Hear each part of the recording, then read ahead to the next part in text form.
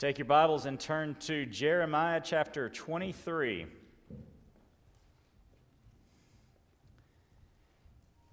Jeremiah 23. While you're turning there, celebration, didn't get to share with you last week. We had, as far as we know, 3 decisions for Christ at VBS 2 weeks ago. So we're real excited about that. Y'all better clap. That is wonderful. I'm sure you'll be hearing about those further later on. Couple of things I want to remind you of. Yes, the SBC Q&A this afternoon at 4 o'clock. We will have brownies and ice cream. That will be after we have the Q&As. The Q&A will start at 4. Don't go sneaking around getting the brownies and ice cream before that. We'll be done hopefully in time to go get our brownies and ice cream, start Radical somewhere around on time. We're not too worried about it. It's a little flexible tonight. So make plans to come to that. Brief plug for, there are a couple of things I'm talking about here for the family mission trip to Tucson. That interest meeting is next Sunday after church. Couple of brief details. We leave after school on Wednesday. We get back Monday evening, the next Monday. That's fall break, so kids are out of school for Thursday, Friday, and Monday of that time. That's when we planned it for that time. This is a preview service weekend for One Hope Church, Timbo and Robin Fowler's church in Tucson, the church planners that we are supporting financially with a monthly gift. So we will be there. We'll travel Wednesday and Thursday. Friday, we will spend some time doing canvassing neighborhoods for them, handing out stuff. We will probably have, I think he does a movie night on Saturday night before the preview service, so we'll be helping them with that, and then we'll go to the service with them Sunday morning. We'll leave after lunch. If you're thinking, well, that's a lot of traveling squished together, church vans will be going. We are spending the night in somewhere out in West Texas, coming and going. But if you're thinking, I need more time to travel, if you want to drive yourself and you want to leave a little earlier and take a little longer to come back, that is no problem. I want as many of us to go as possible to help them with their church plant. So if that works better for you, don't have kids in schools, you're like, I want to leave on Tuesday and come back the next Friday, go for it. Just Friday, Saturday, and half a day on Sunday, be in Tucson so we can help them with their work. So now you can go, oh, well, didn't want to, but now I'll come to the interest meeting and listen to it. That frees you up to come to that interest meeting and talk about that. So that's next week. That flows into the shirt that I'm wearing. I wear a lot of SBC-related somehow T-shirts on Sunday mornings, and I just kind of did it more as a subliminal message in the past, but I got to thinking, I need to explain what I'm wearing, why I'm wearing that. This is a NAM T-shirt, North American Mission Board, that we support through our cooperative program giving through the Southern Baptist Convention. So if you give $1 to the church, we send 10 cents of that on to the Southern Baptist Convention, and part of that money flows to the North American Mission Board. North American Mission Board plants churches.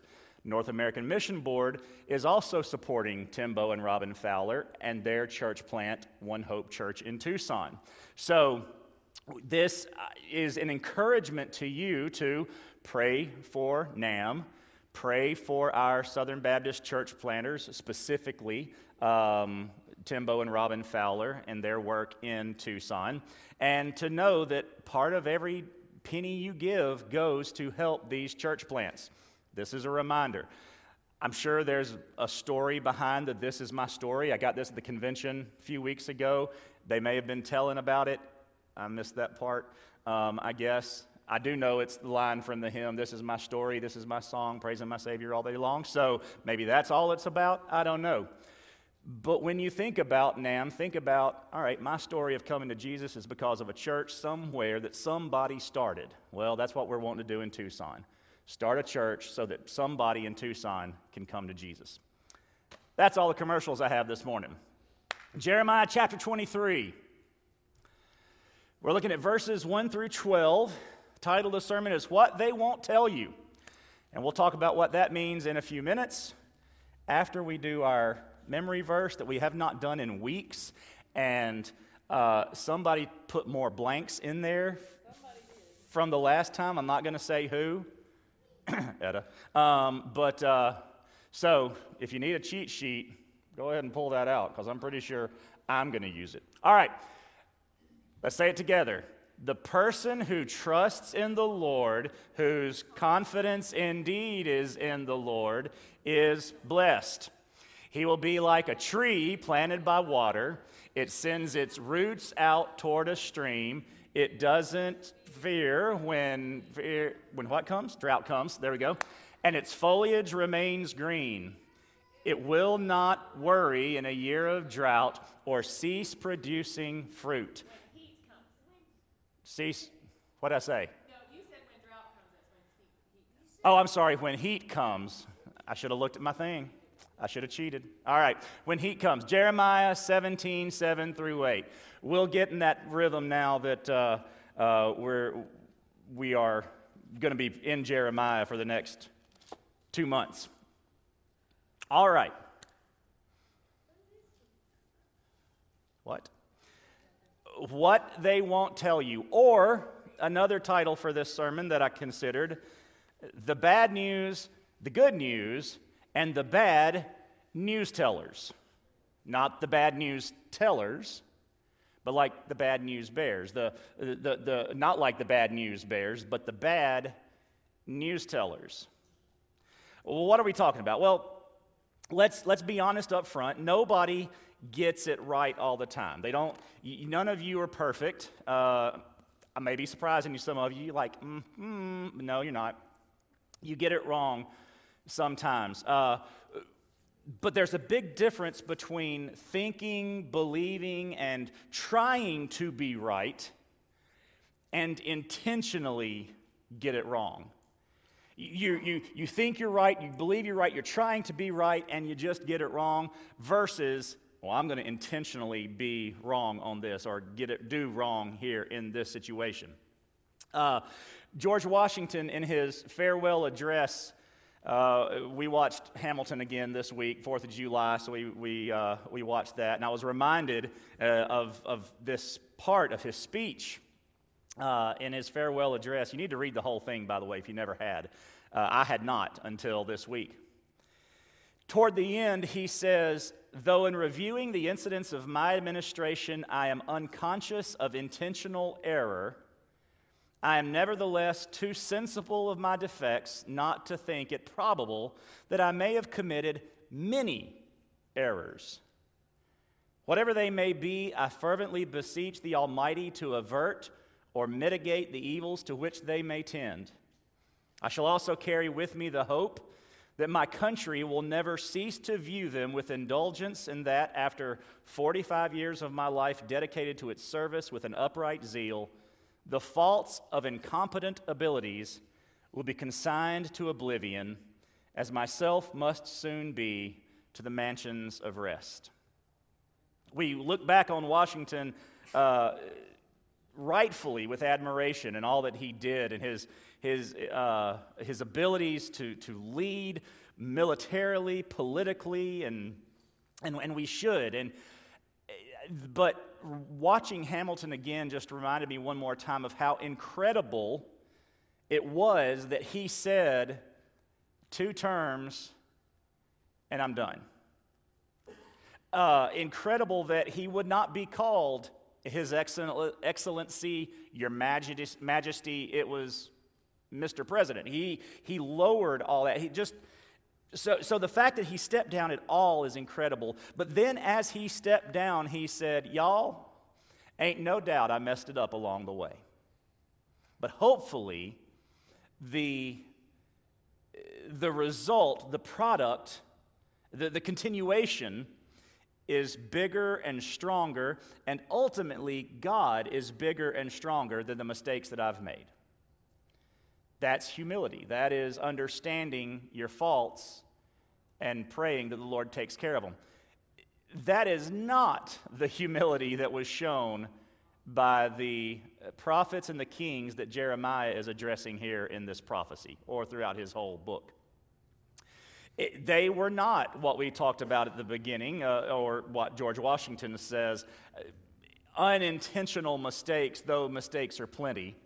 They were intentionally leading people astray. And we, as a people, live in a good news, bad news world. Or maybe to flip that, we live in a bad news, good news world. There is bad news and there is good news. And the problem with the prophets is they were ignoring the bad news and not sharing the true good news. And neither were the leaders of the day.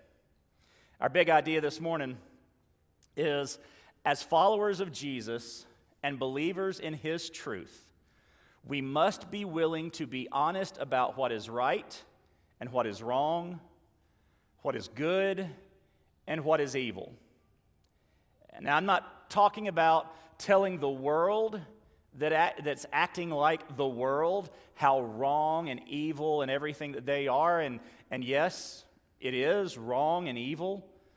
But that takes no, I won't say no. It doesn't take as much courage, doesn't take as much fortitude, and certainly isn't what God is talking about to us here through Jeremiah as telling the church that's acting like the world what is wrong and what is evil. The prophets, the shepherds, they weren't telling the people what was wrong and what was evil. The very people who should have been acting differently and doing differently. Jeremiah chapter 23, verses 1 through 12, what they won't tell you. Jeremiah says, "Woe to the shepherds who destroy and scatter the sheep of my pasture." This is the Lord's declaration. "Therefore, this is what the Lord, the God of Israel, says about the shepherds who tend my people. You have scattered the flock, banished them, and have not attended to them. I'm about to attend to you because of your evil acts. This is the Lord's declaration. I will gather the remnant of my flock from all the lands where I have banished them, and I will return them to their grazing land. They will become fruitful and numerous. I will raise up shepherds over them who will tend them. They will no longer be afraid or discouraged, nor will any be missing. This is the Lord's declaration. Look, the days are coming. This is the Lord's declaration, when I will raise up a righteous branch for David. He will reign wisely as king and administer justice and righteousness in the land. In his days, Judah will be saved, and Israel will dwell securely. This is the name he will be called. The Lord is our righteousness. Look, the days are coming, the Lord's declaration, when it will no longer be said, as the Lord lives, who brought the Israelites from the land of Egypt, but as the Lord lives, who brought and led the descendants of the house of Israel from the land of the north and from all the other countries where I had banished them. They will dwell once more in their own land. Concerning the prophets, my heart is broken within me. This is Jeremiah talking now. And all my bones tremble. I have become like a drunkard, like a man overcome with wine, because the Lord, because of his holy words, because of the Lord, because of his holy words. For the land is full of adulterers. The land mourns because of the curse, and the grazing lands in the wilderness have dried up. Their way of life has become evil, and their power is not rightly used, because both prophet and priest are ungodly. Even in my house I have found their evil. This is the Lord's declaration. Therefore their way will seem like slippery paths in the gloom. They will be driven away and fall down there, for I will bring disaster on them, the year of their punishment. This is the Lord's declaration. Would you pray with me? Father, I ask that you would hide me behind your words, Lord, that nothing I say is anything of me, but all of you. Lord, let your scripture reign supreme. Let your message be what's heard. Lord, forgive me of my failings and my faults, my sinfulness. And may the message not be adulterated by the inability of the messenger. Lord, may your word reign. In Jesus' name we pray. Amen. So the alternative title of the bad news, the good news, and the bad news tellers became my 3 points. The bad news. Jeremiah starts with the bad news in verses 1 through 4. He lets them know that the shepherds have not been shepherding the way they should have. They have not been leading the way they shouldn't have. And this is not mere negligence on the part of these shepherds. It is deliberate harm. Woe to the shepherds who destroy and scatter. That's not forgetfulness. That's not oversleeping. That's not being a little loose with their responsibilities. This is intentional. But this destruction and this scattering was also God's punishment on the disobedient, beginning with the kings, beginning with the shepherds, but also flowing to the people who are being scattered, who have been destroyed. Because if you look at verse 3, he says, "You have scattered my flock." I'm in verse 2. "You have scattered my flock, banished them, and have not attended to them." Then he says in verse 3, "I will gather the remnant of my flock from all the lands where I have banished them." See, it goes hand in hand. The people have earned their destruction. They have earned their banishment. In part, and it's their fault because it's their responsibility for following these bad leaders. The leaders are responsible for doing it, and the people are responsible for following. God's anger has now turned to Israel. But it doesn't stop with his anger. Grace comes later, but let's look at the anger first. He says it in Jeremiah 18. He's getting them ready. He's warning them. Jeremiah 18, 11 and 12.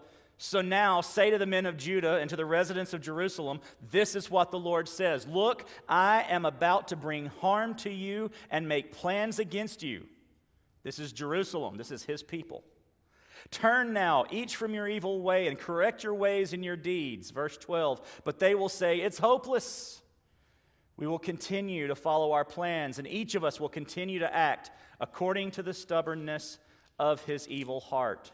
Then in chapter 21, verse 5, in case it wasn't clear enough in chapter 18, 21:5 says, "I myself will fight against you with an outstretched hand and a strong arm, with anger, rage, and intense wrath." And if we're not careful, we'll say, well, certainly he's talking about the Ammonites or the Moabites or some of the other ites around the Israelites. He can't be talking to his people, and yet he is talking to his people. Israel, "I will fight against you with an outstretched hand, a strong arm, with anger, rage, and intense wrath." The people had earned their destruction. They had earned their disobedience by following these bad leaders. And then God used the leaders to punish the disobedient people. Now, there were leaders in this time, in chapter 23, who didn't claim to follow God, and there were leaders who did claim to follow God. There were plenty, like Manasseh, like others, that just totally rebelled against God and didn't look anything like something God would expect. There are others that would whitewash their plans, their sins, and say, oh, God has led me to this. God has told me to do this. God is telling me to lead the people this way. But in fact, this passage tells us that they were in it for themselves. They were in it not for the people.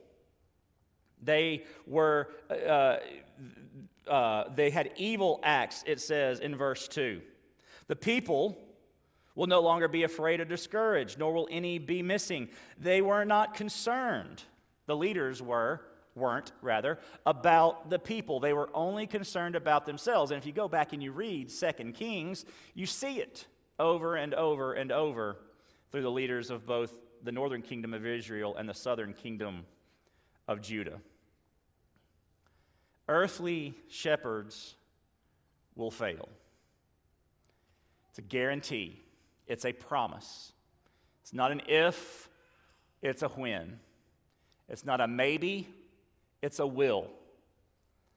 Now, when we hear the word shepherd, because of the New Testament, we think of pastors when we think of the term shepherd, or at least we tend to. We read this, I read this passage, this first section, verses 1 through 4, and I immediately want to take that and go, oh, he's talking about religious leaders.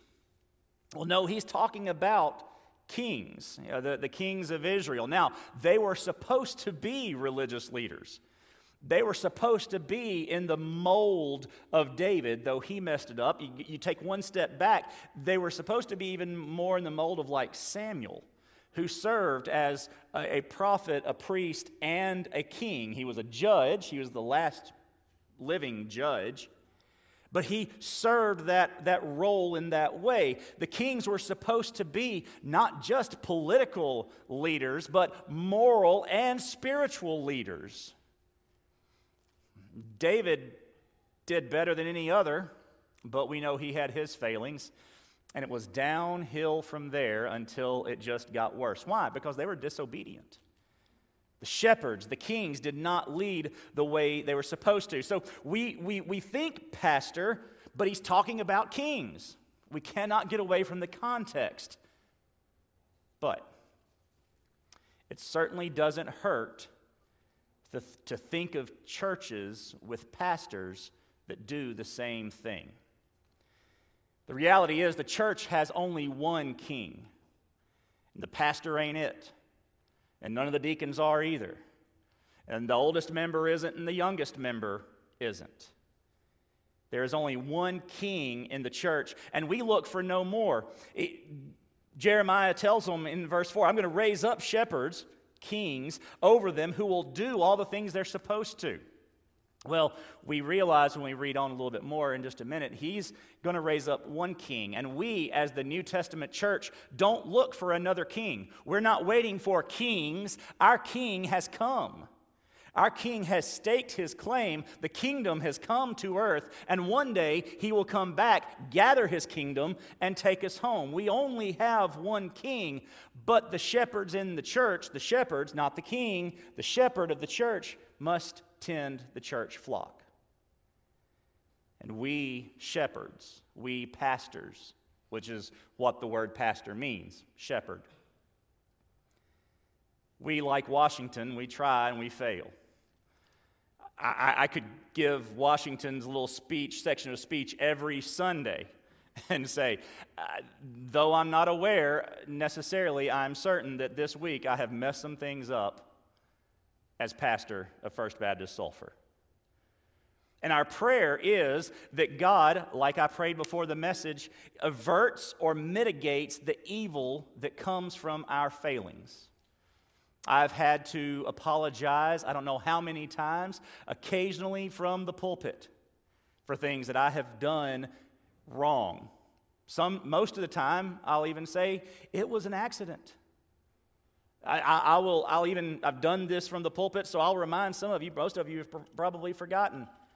Years ago, we had a family member of somebody who worked in the office that died. And through a sequence of events, because I was gone one day and came back the next day and was really busy, I never even mentioned the death of that family member to that person that worked in the office. And there was family just in the congregation that didn't work in the office. I even forgot about the funeral.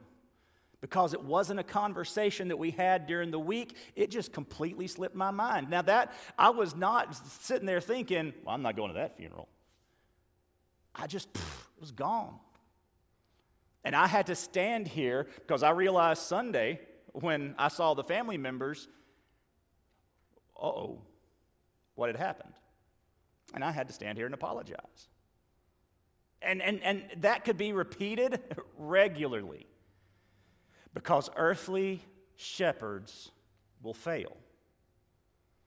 And we pray that God covers the failings and pulls the church through the failings. But what we need to see, what we need to understand, what Jeremiah is now going to move to in this next section is the Good Shepherd, the King that never fails. That is the good news of verses 5 through 8. See, God has a better king in store. Jeremiah could have been talking about, he's talking to Zedekiah and a couple of other kings right before him that led to the Babylonian captivity. And he could have and was looking forward to leaders. There was never another king of Israel. After this, no other king stepped up. They had leaders, they had rebellions, they had governors. Ezra, Nehemiah come to mind, authors of Scripture. They had these leaders, but never a king again. Still haven't to this day. Jeremiah had in mind these shepherds, kings, leaders that would lead you properly, Ezra and Nehemiah. But he had in mind, though he may not have known it, the one king that was coming.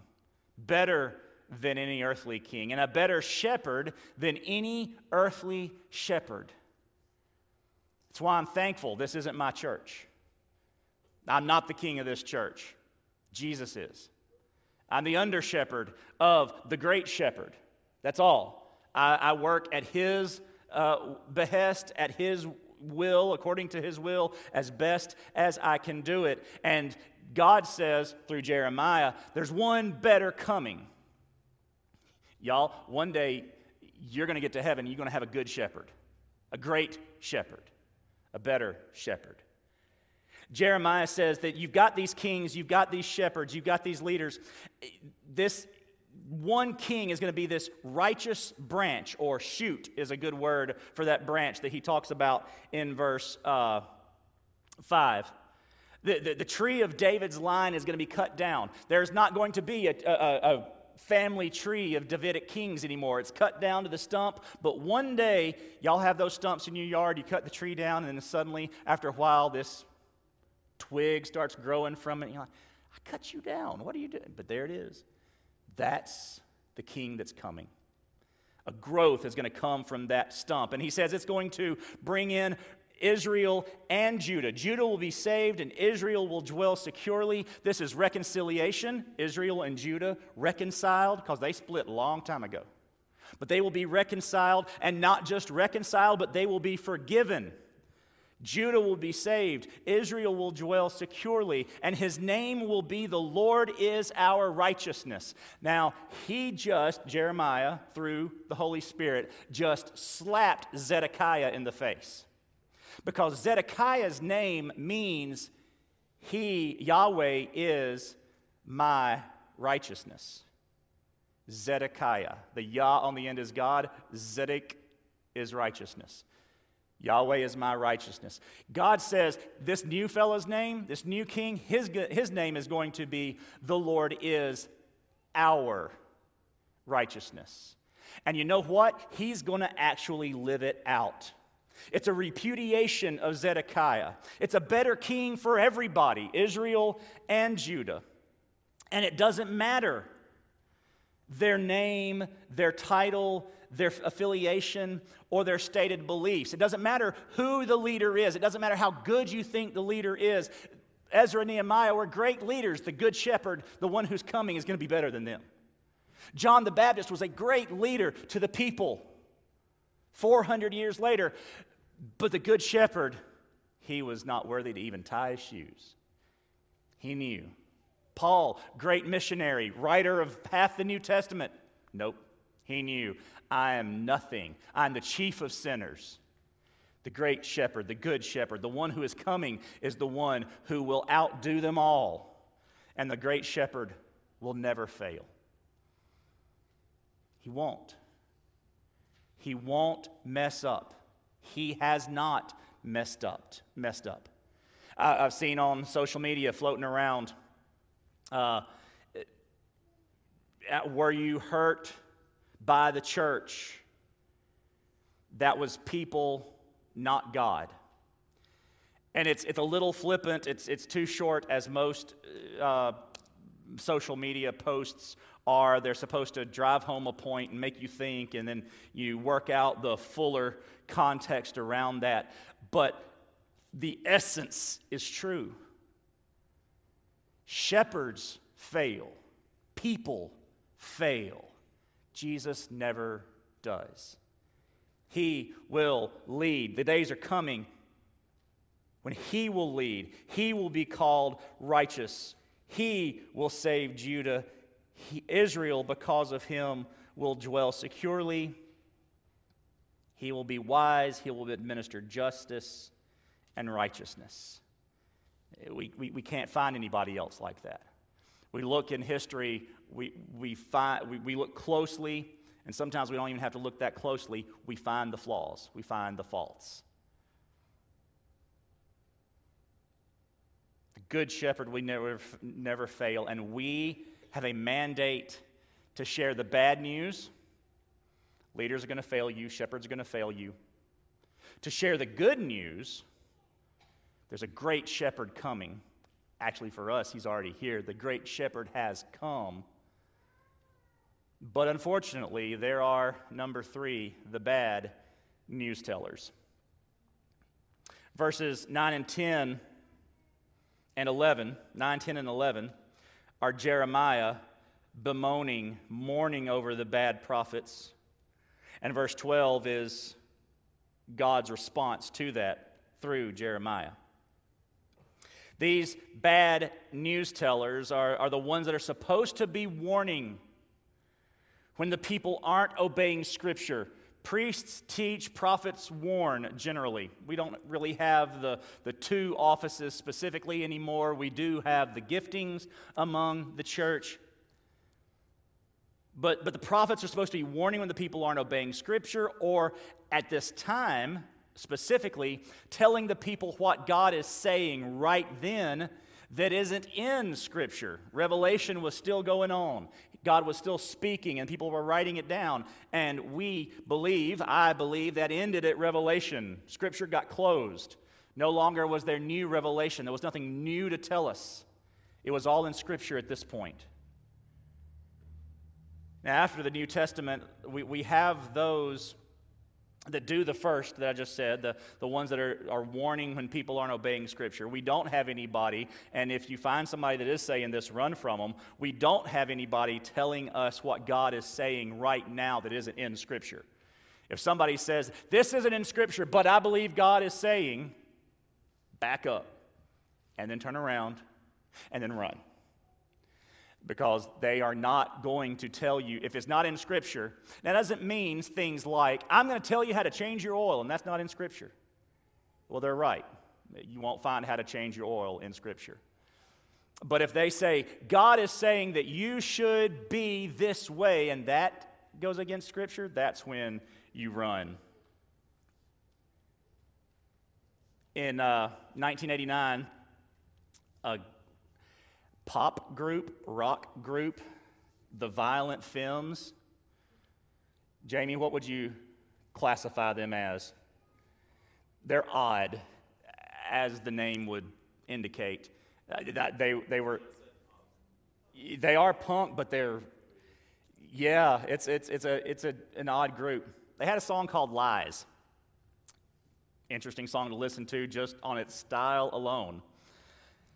But the second verse, then going into the chorus, the second verse said, on the motel TV, I dig the evangelist.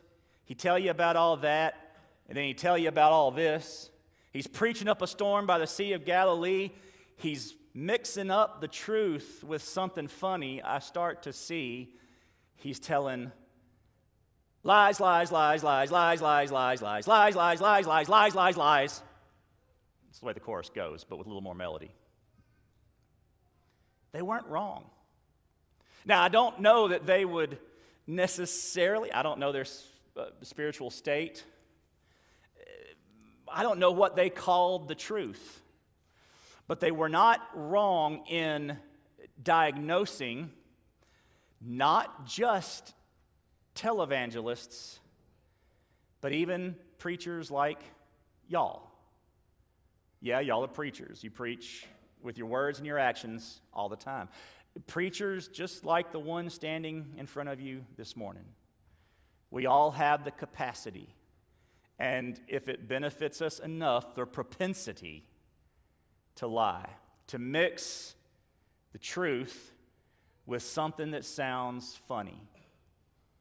My prayer is not just when I pray it out loud in front of you on Sunday morning, but every Sunday, that I don't mix something funny with the truth. I ain't talking about humor. I'm talking about something off. That smells funny. You know, we're not laughing about it. That's icky. And that's what we don't want in messages. These prophets were telling lies, lies, lies, lies, lies, lies, lies, lies, lies, lies, lies, lies, lies, lies, lies.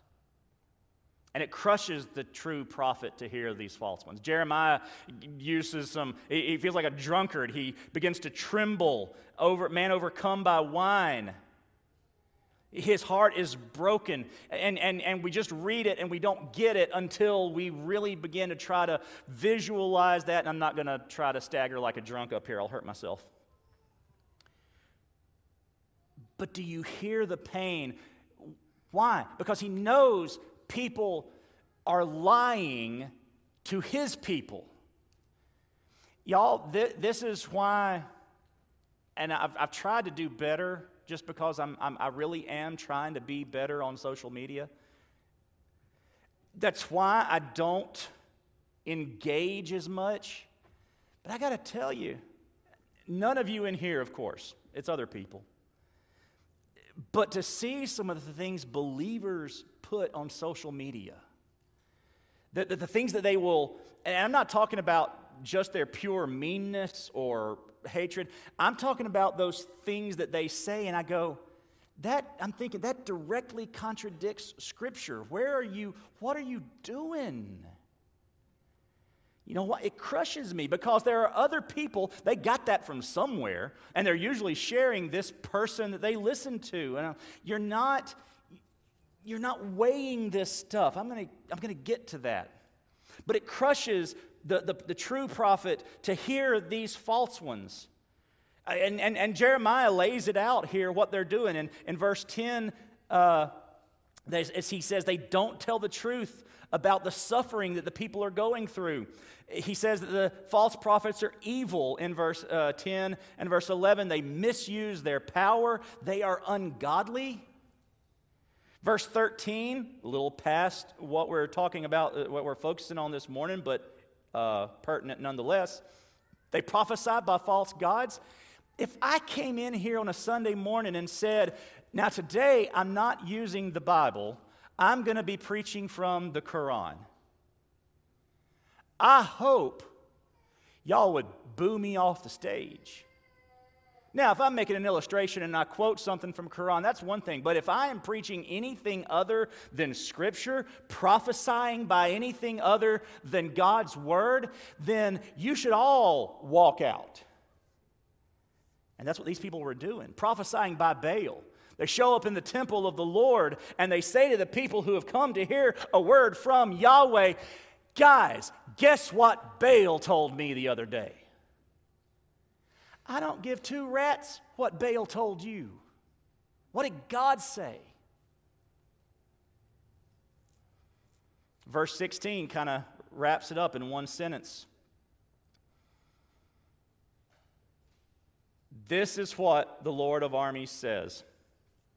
Do not listen to the words of the prophets who prophesy to you.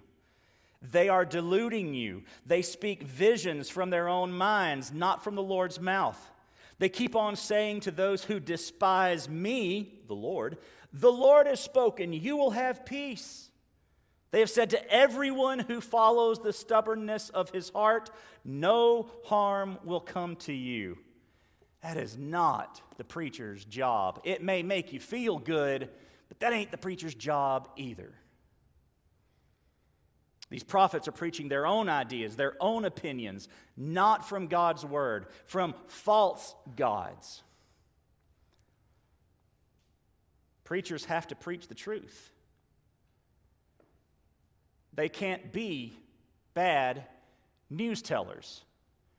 Now, sometimes they have to be bad news tellers,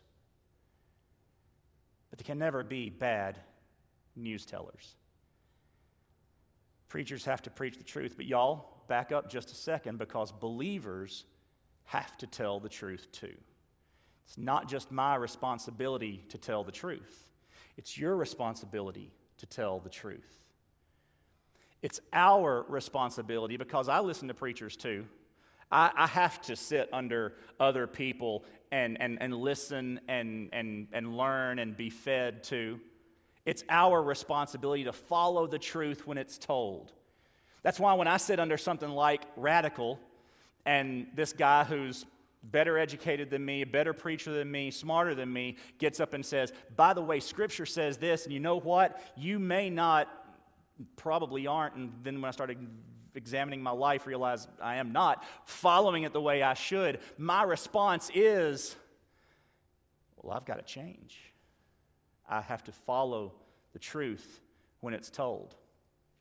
But y'all don't follow blindly. I've told y'all this since the first day I came. You test what the preacher says to see if truth is being told. You listen to what I say and you go, okay, Michael said this. Does that comport with Scripture? One of the scariest things any of you can say, and I know who I'm thinking of at this moment, but I'm not going to call him out because I'm just not going to do that.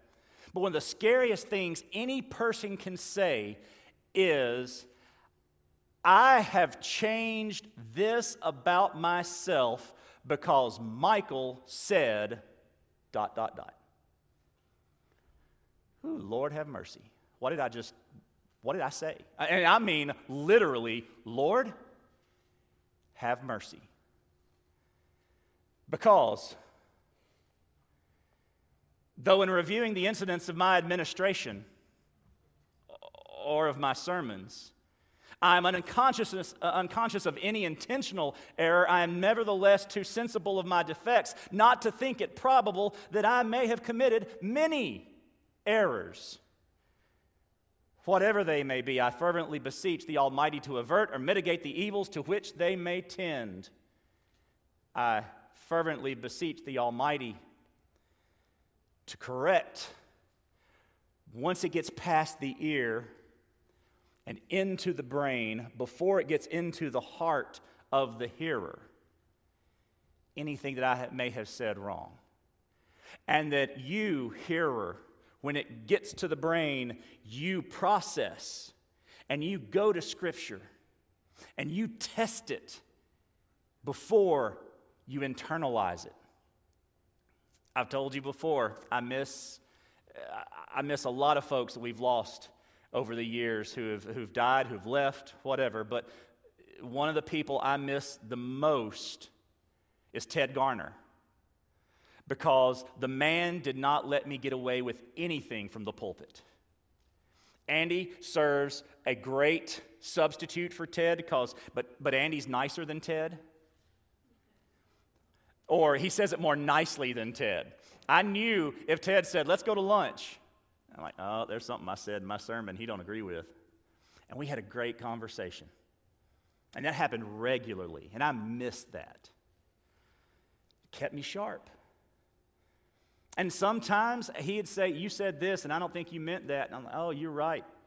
Don's done that to me before too. You said this. Is that what you meant? Nope, I was referencing this, and I can see how when I said it that way, it sounded like, yeah, you're right. Sometimes y'all seen it, I've had to put on Facebook, hey, I said this in my sermon. What I meant was, that is your job, to test the preacher. Not to be testy with the preacher. Be salt, not salty. But you want to know the truth? You're a sinner bound for hell without Jesus. If you don't hear any other truth this morning, you have to hear that truth. You are a sinner bound for hell without Jesus. And the truth is, Jesus is not looking for a quick confession and a cheap conversion. He's looking for a cross-carrying obedience. A cross-carrying obedience that, unlike the prophets, will speak truth to their brothers and sisters. Correct, guide. Because Paul says in one of his letters, I think Corinthians, what do I have to do with judging the world? They're the world. They're going to act like the world. My job, our job, is to build each other up, to correct each other. That's who we judge. Yeah, judge. Not the Matthew, judge not, let, nope. We talked about that before. We have a responsibility to spur each other on to good works. To not be the bad news shepherds.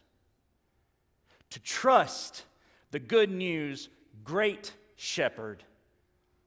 And to share the bad news of our lostness and the good news of hope in Jesus Christ. That's our responsibility. That's what we are to do. And it looks like a lot of different things. I can't, I'm out of time already, so I can't go into all the ways that looks. But trust the Holy Spirit. Are you praying?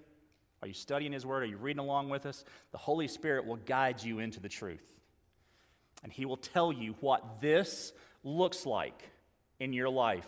What, as a follower of Jesus and a believer of His truth, being willing to be honest about what is right and what is wrong, what is good and what is evil, what that looks like in your life if you will go to Him and say, I will make room for you to do whatever you want to do whatever you want to. Will you do that this morning? That may look like salvation. Understanding Romans 6:23, that the wages of your sin is death, but the gift of God is eternal life in Christ Jesus our Lord. It looks like you coming to that truth first if you never have. And following Jesus. But what does following Jesus look like? It looks like a next step after that.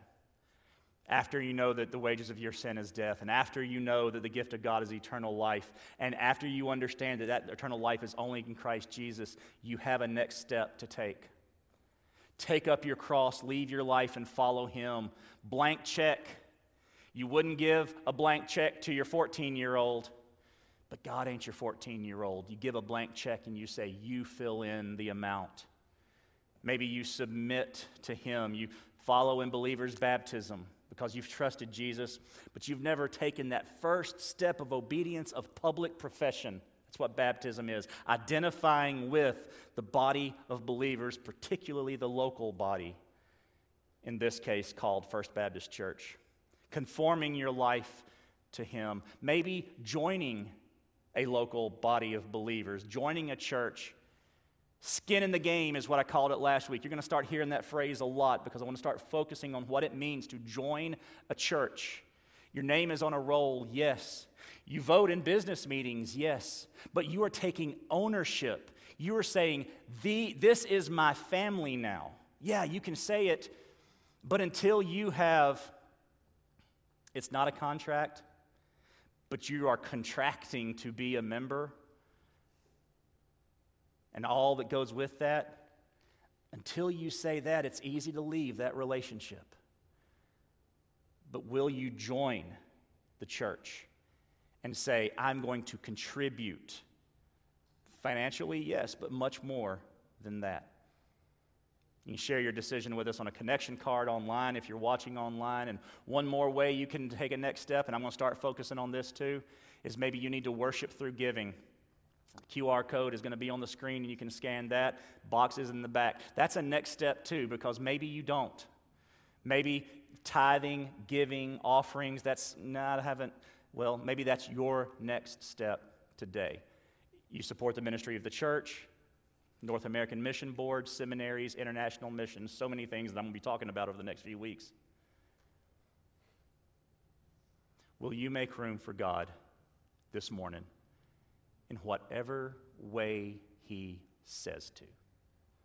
Let's pray. Father, we ask that you'd clean off our shelves, clean out our closets. We don't want you on the shelf or in a closet. How about you clean out our living rooms, clean out our bedrooms? You make room. We make room. You stand over us like we do our children. Now pick that, now clean that up, now get that out of the way. That we make room for you. And God, to make room for you might look like putting our faith not in kings and bad shepherds, but putting our faith in Christ. Not first-time salvation, but we've begun to trust other things. Some trust in horses, some in chariots, but we will trust in the name of the Lord our God. Maybe that's what we need to do. Maybe we need to be bolder in our own prophesying, our own stand for truth. We've gotten weak-kneed. We've gotten worried. We don't sharpen iron. Oh, we're great at yelling at the world, but we wink at what's going on among our believing family and friends. God, maybe we just need to come and say, we make room, do whatever you want to. I don't know what you're asking at the moment, and that's okay. We don't have to know now. We just have to be willing to listen when the time comes. So, Lord, we pray that we would make room for you, that you would do something huge in our hearts, individually, and start with the preacher. Start with me.